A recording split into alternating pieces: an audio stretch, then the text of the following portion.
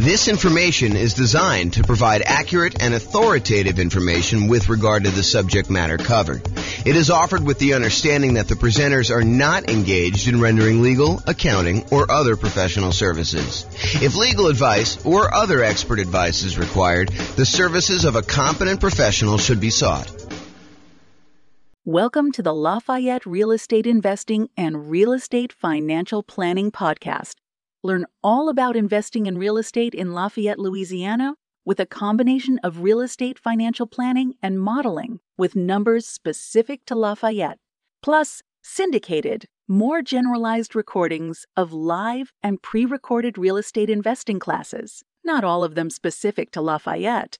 Be sure to stay tuned after the podcast for a message from our sponsors.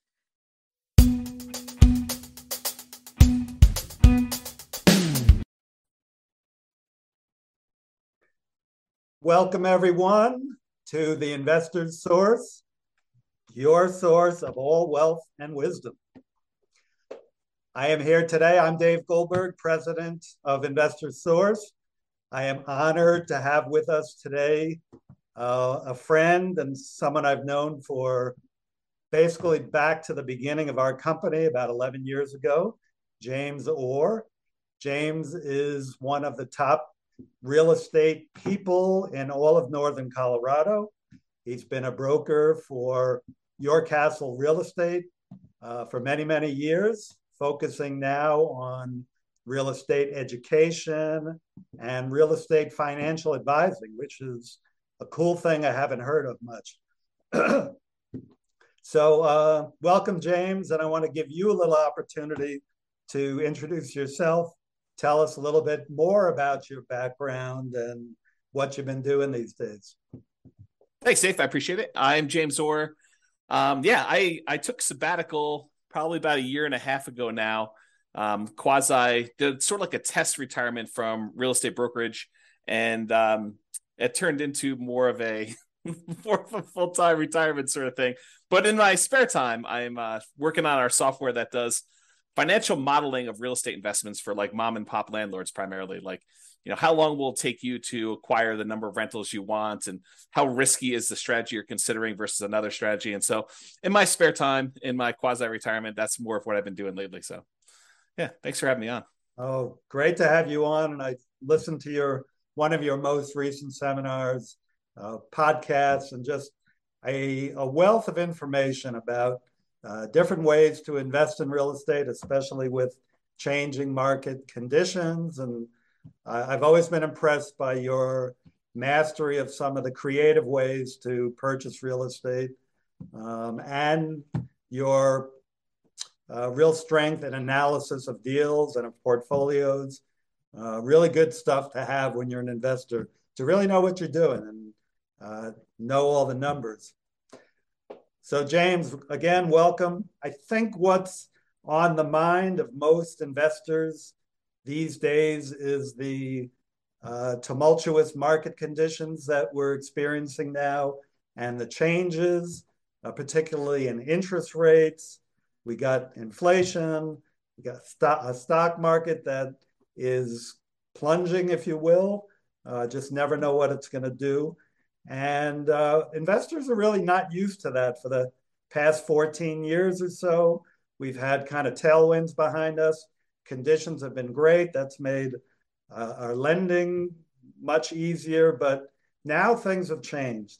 So I just want to see from your perspective as just someone in the know about how some of these things affect market conditions, what do you think is this going to mean for the real estate market?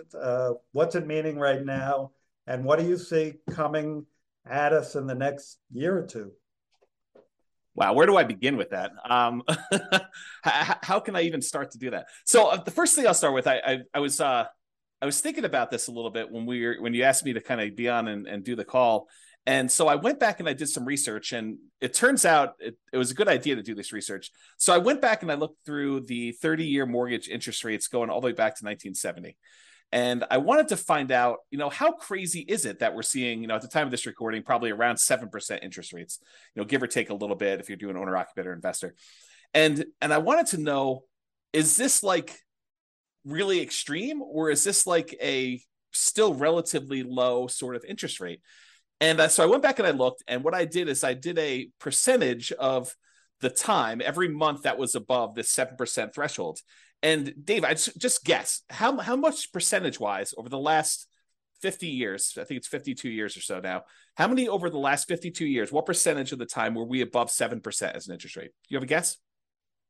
I've kind of listened to what you've been speaking about and doing some of my own research. I'm gonna guess 73% of the time, James. No, it's not quite that high. It's 58% of the time. Wow. Which is still, I think, a lot higher than most folks would imagine. They think, oh my gosh, we've been seeing 2%, 3%, 4%, 5% for the last, as you said, 14 years or so. I don't know if it's been quite that long. I think when I looked at my numbers, I guess it is 14 years. 2004, I think, is the last time approximately when we were at 7%. Of course, I'm doing this without charts in front of me. I should have had those up. But if you think about that, the last time we were at 7% was like 2004 or so. So these interest rates have been really, really low. It's been abnormally low.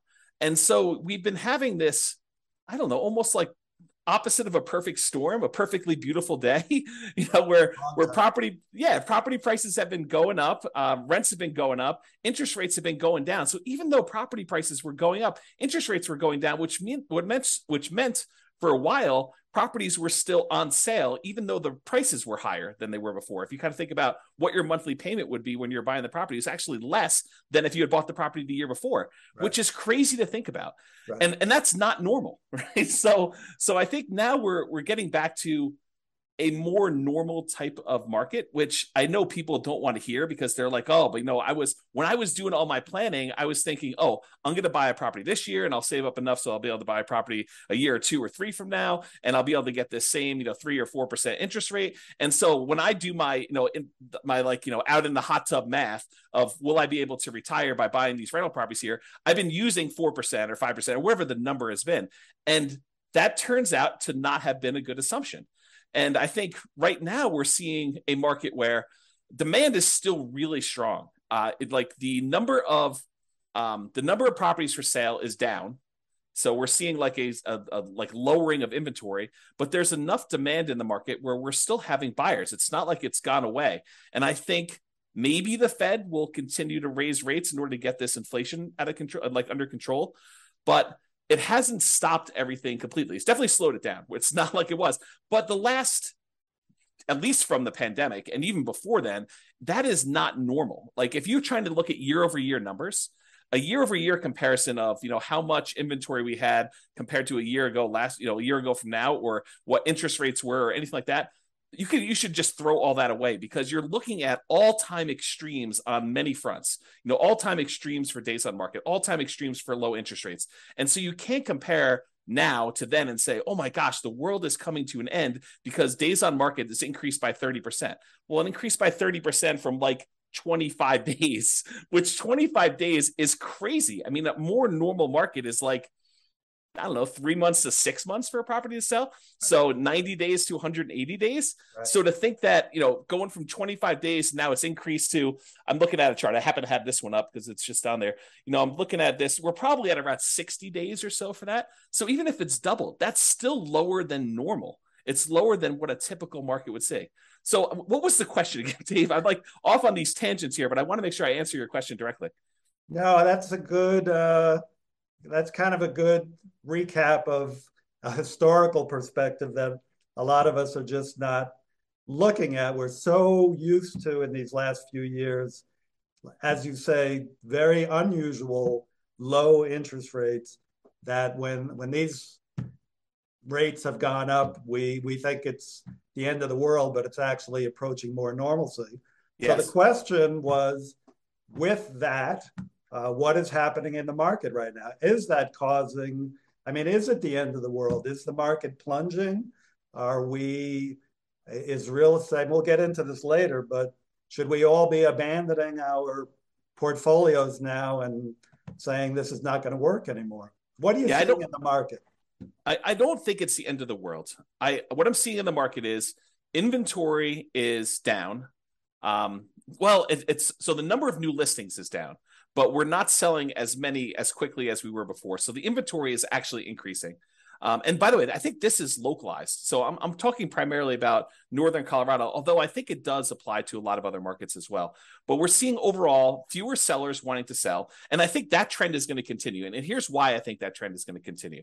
If you think about all the sellers that bought properties and they locked in these ridiculously low, in retrospect, interest rates, I think the last interest rate I got was like 2.25 on a 30-year loan, which is insanely low. Now, the chance of me going out there and selling that property and losing my 2.25% interest rate is almost zero. It would take some type of extreme motivation for me to want to get rid of that interest rate, because it's almost like free money, right? If inflation is normally, I don't know, 2 to 3%, and your interest rate is 2.25, your actual interest rate is lower than what inflation is.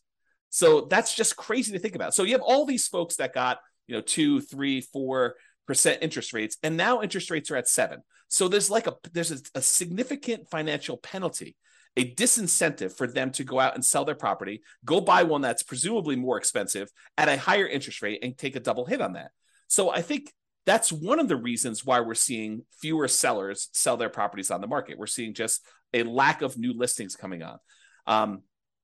So I think that's one of the reasons why we're going to see that. And that I think will continue for a little while. And no one knows. Maybe the Fed chairman knows sort of what he's thinking, but I don't know. Like, no one really knows what they're going to do with interest rates. There's speculation that they're going to continue to raise rates if we see inflation still continue to be above where they're trying to get it at. And they've stated publicly that they want their interest rate to be around 2%, and it's been whatever it was, 8% or something crazy. So they need to go down quite a bit. And so one of the levers they kind of pull on in order to adjust inflation is they raise interest rates to try to slow down the economy. And that may hurt. I mean, that may really punish a lot of folks in the economy. We're seeing prices of things go out of control, which is what the inflation is measuring and how they're trying to get it under control. But they're really trying to push those rates up in order to get inflation under control and get the economy there. But that may slow down things quite a bit. So all the buyers that were struggling, affordability is at like all-time lows. We're seeing prices go up really, really high over the last few years. And now with a combination of those and the really high interest rates, affordability, which is a measure of both those things, it's basically how affordable is a property based on the current price and the current interest rates that they can get on those. So affordability is like way, way down. And so you have a lot of folks that are priced out of buying houses, and they're really struggling to do that. So you take a big pool of the market that you used to have there, and you kind of pull that aside. Now, one of the things that is helping us is, unlike the 2007, 2008 sort of period where it was really, really easy, the availability of financing was at like all-time highs. We were trying to like encourage the economy by allowing almost anybody who wanted to get a mortgage to get a mortgage. So that was way up. It has not gone up. So this is very different than 2007, 2008. The availability of mortgages is really, really low right now. A very safe place to be for making loans. But I don't know, you've got these kind of factors of sellers not wanting to sell, so fewer properties available for sale, but you still have some demand for people who want to go buy properties, except they're kind of forced to do it at these high prices and these really high interest rates, which hurts a little bit to be able to do that. I don't think you're going to see a lot of motivated sellers, at least in the short term. And one of the reasons why I think that is, you've got all these folks that they bought 1 year, 2 year, 3 years ago, and property prices have gone up 5, 10, 15, 20% in that really short amount of time. So even if they're motivated, they could go out and sell their property with a real estate agent and be out of it without having to be upside down or any type of really crazy motivation. So I don't think we're going to see a lot of motivated sellers in the short term, at least. That may change. I mean, who knows? Do I think prices are going to go down? Maybe. I mean, is it unreasonable that if you've had a roller coaster going up like really, really fast and gaining 5, 10, 15, 20, 25% in value over the last few years, that it kind of overshoots a little bit and it kind of has to come back down a little bit? Yeah. Do I think they're going to go down really, really low? No. And I think part of the reason why is inflation. If you think about what it costs to build a house, all the materials that go into it, the plywood, the sinks, the light fixtures, the windows, all those have significantly gone up in cost. And so there's a semi-hard floor as to how low prices can go based on what it costs to rebuild that property. And so I think we're going to see prices. I should also say, to start this off, and I probably should have started with this, I have no idea what the future holds. I am horrible at predictions. Yeah. I don't know. I don't have a crystal ball. I can't tell you what's going to happen. And I think the real answer to this is you should be thinking more than short term. I think if you give a long enough time horizon, I think everything looks like it's smoothed out, right? Like you see a little up and down in the marketplace. I think overall, over a very long period of time, real estate tends to keep pace with inflation. And so if you think about that, slow and steady over a very long period of time, real estate tends to go up in value. And so if you think about it in terms of a much longer perspective, I think that's reasonable expectation. Now, do you ask me what's going to happen in a year or two? I don't know, Dave. I really don't. I can't predict what's going to happen. If the Fed keeps seeing inflation being really high, I think they're going to keep raising rates. And if you're wondering how high it can go, it's been to 18.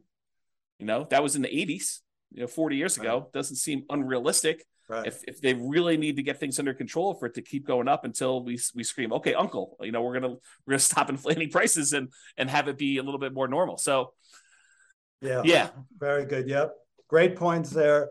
I think it's pretty well known that if the Fed keeps raising rates and keeps raising them, that is absolutely going to create a dip in prices because the affordability, as you talked about, just gets the affordability is so hard or so low that people just can't buy. And the only way they're going to buy is to buy at a lower price.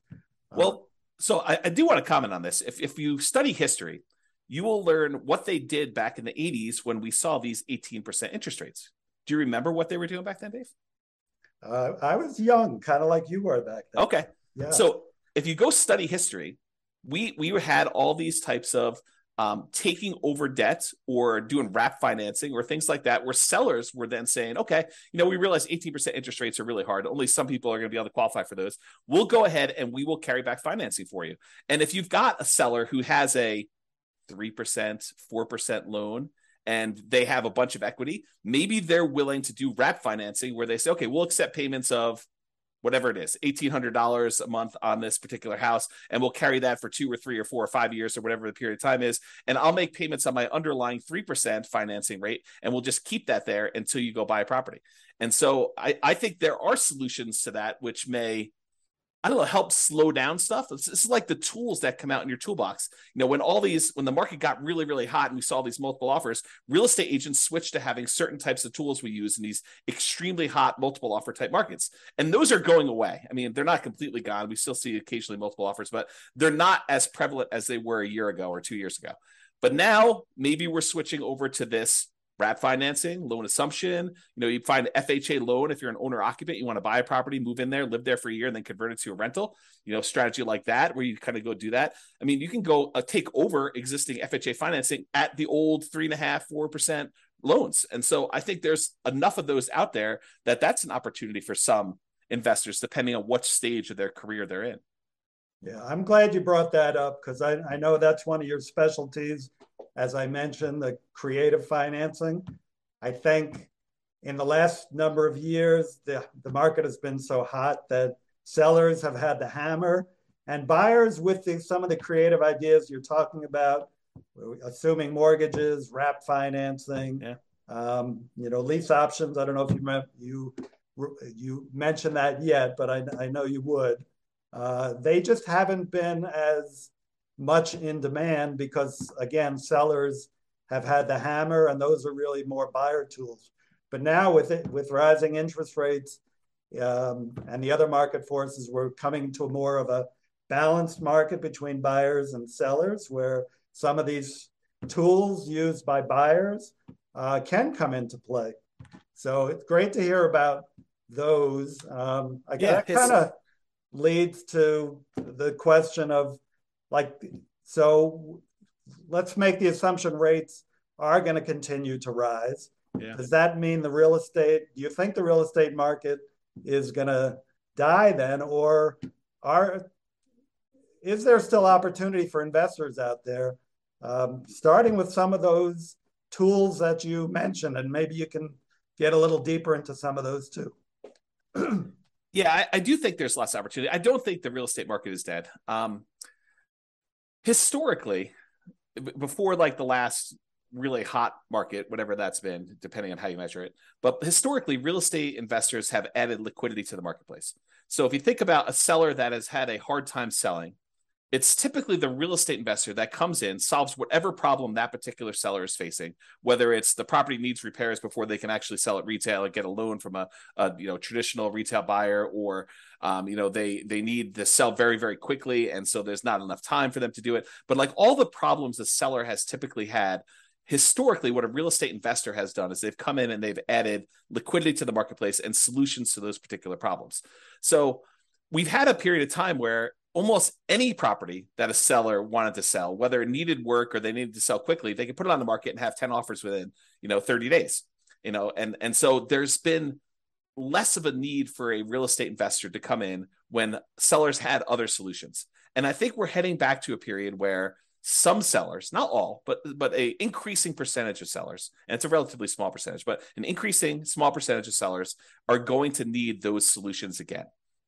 And now the other thing that's kind of interesting is we as individual mom and pop, real estate investors are not the only people in this space anymore. There are large companies that are doing these iBuyer programs where they'll come in and they're advertising very heavily, and they'll come in and they'll buy a property and they'll immediately put it on the market and resell it or something like that. But I do think that there is room for mom and pops to come in and offer niche solutions, especially in markets where these iBuyer type companies are not in. So I think, yes, in the more traditional sense, all these creative solutions and trying to buy properties at a deep discount where they need to come in and do work and they have enough room in there to hold the property for 3 or 6 months or whatever it is in order to get the property sold, and opportunities to use money like yours in order to be able to go buy and fix and flip properties. I think those solutions are still available, and all the creative ones are available as well. And then I think the like meat of the market, because I think just looking at the numbers, there are more mom and pop landlords, people that are buying properties for long-term rental, than there are people doing fix and flips. I think the numbers are skewed more toward buy and hold. And you could correct me if I'm wrong on that, but that's my gut feeling in the marketplace. Is just number of transactions that happen based on one or another. So the question that becomes, are mom and pop landlords, people that are buying properties to rent out, are they have an opportunity in our upcoming market if interest rates stay where they are? And I think yes, but there's a whole bunch of caveats to that. Number one is you have to look at the investment more than just cash flow. There's a school of thought. There's a large group of people out there that believe that cash flow is everything, and that you don't buy a property unless it has cash flow. And that's the only reason you buy a rental property. And you can make almost any property cash flow if you put enough down. So like if you came in here and you put 20% down in our marketplace and you tried to buy a rental property with our current prices and our current interest rates and our current rents, most of those properties with 20% down are going to be negative cash flow. They're going to be negative cash flow even if you take into account the tax benefits of depreciation. So when you look at those two, they're going to be negative. But if you increase the amount you have down, if you go from 20% to 25% to 30%, 35%, eventually, even if you get to full 100% down, you buy the property all cash, you then get cap rate. Cap rate is the net operating income divided by the purchase price, which is the amount of cash on cash return you're getting on a property that's free and clear. And so if you think about that, the more you put down, the closer you get to cap rate. Right. So your cash on cash, you put 20% down, maybe negative, and maybe, negative 10% cash on cash. You put 25% down and maybe negative 5% cash on cash. You put 30% down and maybe 0% cash on cash. You're break even. Put more than that down. Now it's sort of like, whatever it is, 2% cash on cash. Eventually, if you put 100% down, it gets to what cap rate is. And cap rate on a property might be, 4, 5, 6, 7, 8, 9%, depending on what market and what type of property you're buying, somewhere in that ballpark. So I think you need to look at the overall return you're seeing on that investment. And that would include a speculative guess as to how much appreciation you might get. I think you need to look at that and say, my best guess is over the long term, I'll see about 3% a year on a property, just kind of guessing there. You have to look at what amount you're paying down on the loan if you got financing. So your debt pay down portion of it, that tax benefit of depreciation, and the cash flow you're seeing on the property. And if you add all four of those together, and technically you're supposed to include the return you're getting on the reserves you set aside for owning a rental property.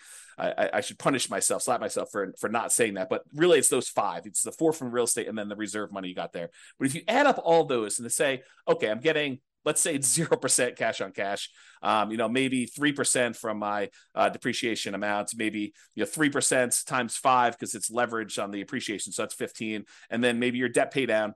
If you put 20% down on a property, the return you get on that 20% down payments over the course of the life of the loan is about 5.51% per year. If you put 5% down, you do like a Nomad property, it's 10.51%, but that's a different discussion. But if you look at all those together, you're probably looking at, around 20% overall return, even though your cash flow might be negative. Well, if you think about that, Dave, how bad is a 20% return on investment? James, that's still a good return in anybody's book.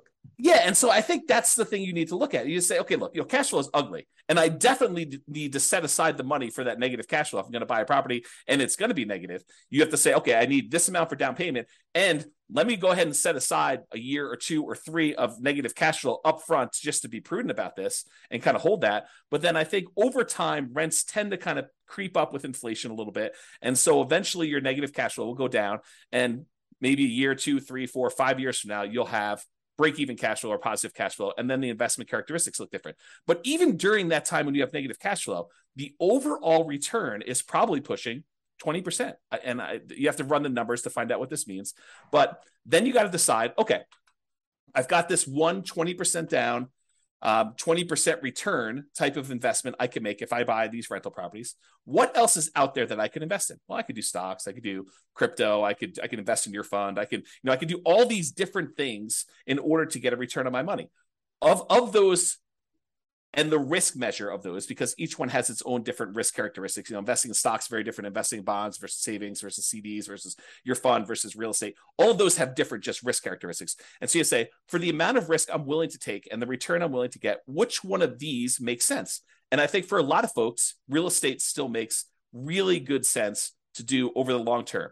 If you tell me I'm buying it and I'm getting out in 6 months, I don't know. I mean, unless you're going in there and adding value by doing some type of fix and flip, or you're adding some type of value to the property. If you're just doing it to speculate in the market, probably not, especially since the cost to get, especially out of the investment, tend to be pretty significant in real estate compared to other investments.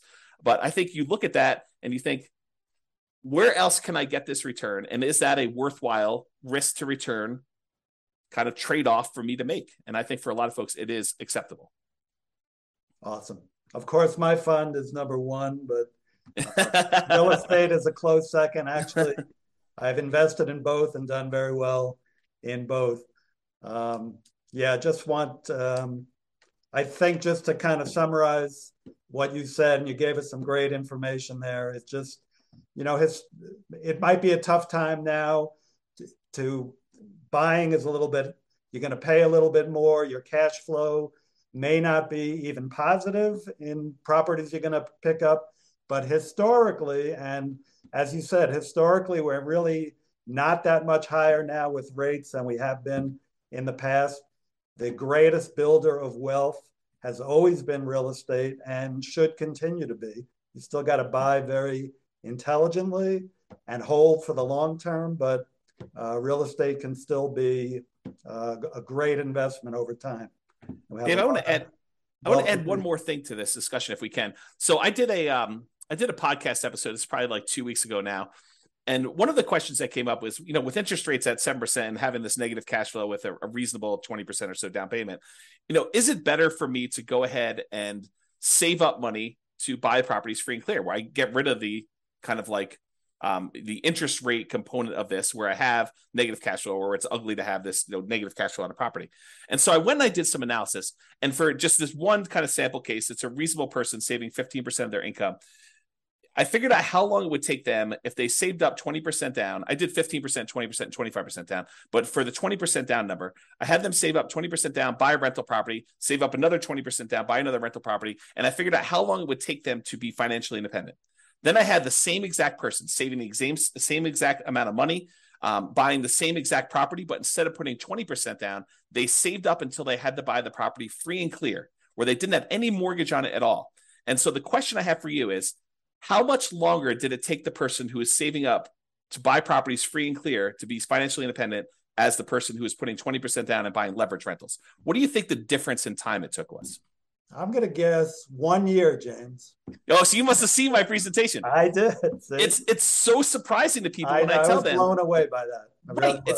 It's so I'll say it out loud so that everyone can be very clear of what we just said. The person who saved up 20% down, bought a rental property, then waited until they had another 20% down, bought their next rental property, and they kept buying those rental properties as quickly as they could until they got up to 10 rentals. And then how long did it take them to get to the point where they had enough money coming in to be financially independent versus the person who saved up and bought the property free and clear with no loan at all. And it took them like 20 something years to buy their first property to be free and clear. And then the next one was much, much faster because they had a lot of extra savings from that one rental property. But it only took them 1 year more to be financially independent than somebody who is buying the rental properties and buying them with 20% down. And I think that blows people's minds. So if somebody is out there thinking, it's really hard for me to pull the trigger in this market, just save money. Invest in something else, invest in your fund or invest in stocks or whatever makes sense for you in the meantime, while you're waiting to save up your money. And then when you're ready to buy a rental, whether that's buying a property that's free and clear or buying a property with 50% down where now it does cash flow, or 30% down, or whatever the numbers make sense. But don't stress out. It's not that much longer for you to be financially independent if you take your time and you save up and you buy these properties free and clear. And the risk dynamics of a free and clear portfolio, very different than the risk dynamics of someone putting 5% down or 20% down or 25% down and buying rental properties. So a lot of good points there for people think highly leveraging is the way to go. And I'm not going to poo-poo that because I did that, but I've also done the strategy of buying and paying down properties and having them free and clear. And that for me and other investors I know has worked really well, getting properties paid off. Yeah. So looking to wrap up now, I think, again, what's on the mind of a lot of investors, James, is like, how is what's happening now different than what happened in 2007, 2008? How would you describe what's different? I mean, you started explaining that already, that, conditions are different now, but maybe you can wrap up with that. Do you think we're heading into another 2008 or are things different now that we're not going to see a crash and maybe more of just a leveling out of the market? Yeah, so I can't predict whether or not we're going to see a crash or a leveling out. I really don't know. And I would have thought if you had asked me like right when the pandemic was hitting, what was going to happen in the real estate market, I would not have predicted it's going to go up whatever it is, 30% in 3 years or something like that. I would not have thought that at all. And so my prediction skills are very lacking. I will tell you, looking at the numbers, the real estate market is very different than it was in 2007, 2008. So the number one thing I could think of off the top of my head is the availability of credit to people with questionable credit scores is very different. Like we were giving loans to almost anybody who wanted a loan at that point. And we were giving a lot of them, nothing down or, 3%, 5% down loans to people that probably shouldn't have been getting loans at all. And then on the back end of this, we were basically packaging those up, calling them A+ type of loan products and selling them, securitizing them on the market, which was another issue altogether because then we had all those fail and it kind of compounded. Derivatives and things like that. Yeah. And so I think that's very different than we saw before. I don't remember seeing us have this massive of a run up leading into 2007, 2008. And we have here. So a lot of the folks that bought a property, even 2 or 3 years ago, they've got a huge cushion of equity. In fact, if you look at how much equity we have now in our properties as a whole, like this, the whole country, I think we're at all-time highs. I think the amount of equity we have sitting in our properties right now is at all-time highs, which was not how we were in 2007, 2008.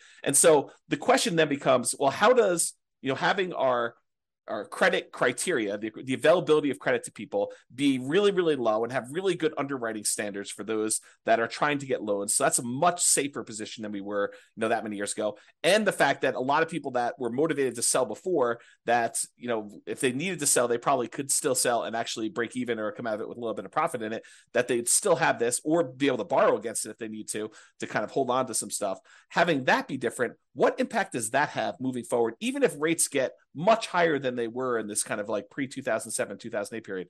And I think that that's going to make a big difference. I don't know if it's going to save us from whatever might happen. I mean, because I'm sure we could screw it up if we wanted to, right? There are things the Fed could do. There are things that we could do as a group to kind of make this go ugly. But I think overall, it's very different than it was in 2007, 2008. And my best guess is that even if we do see a softening or slowing down of appreciation rates or giving a little bit back, I don't think we're going to see a massive kind of decline in the market like we did then. But who knows? I really don't. Thank you. Yeah, just to add to that, from a lender point of view, as you said, the availability of credit is not as great. The underwriting standards, there are no doc loans. Maybe some are doing those, but those are not really part of the picture anymore. You've still got a housing shortage right now that really began back in 08 when people stopped building, and they've never really caught up. And you have, like in areas like Colorado, still high desirability, which is going to keep people coming and propping up those prices.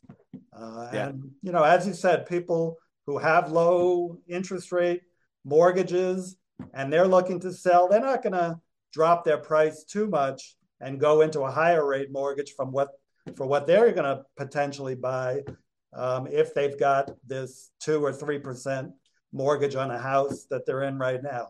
They'll probably drop a little bit, but be reluctant just to dump something and then get into a much higher interest rate mortgage. So great points, James. Hey, thank you so much for enlightening us.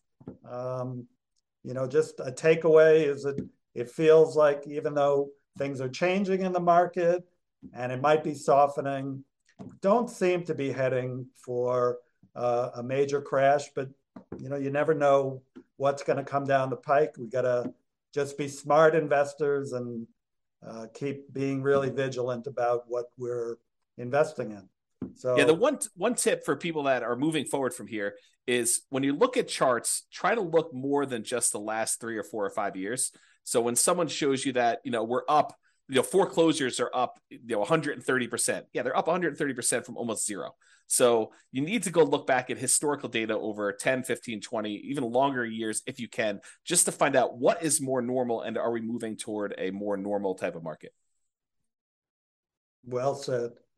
Thank you very much, James. And we'll be in close touch. And thank you all. Thank you. Have a great one. Bye-bye.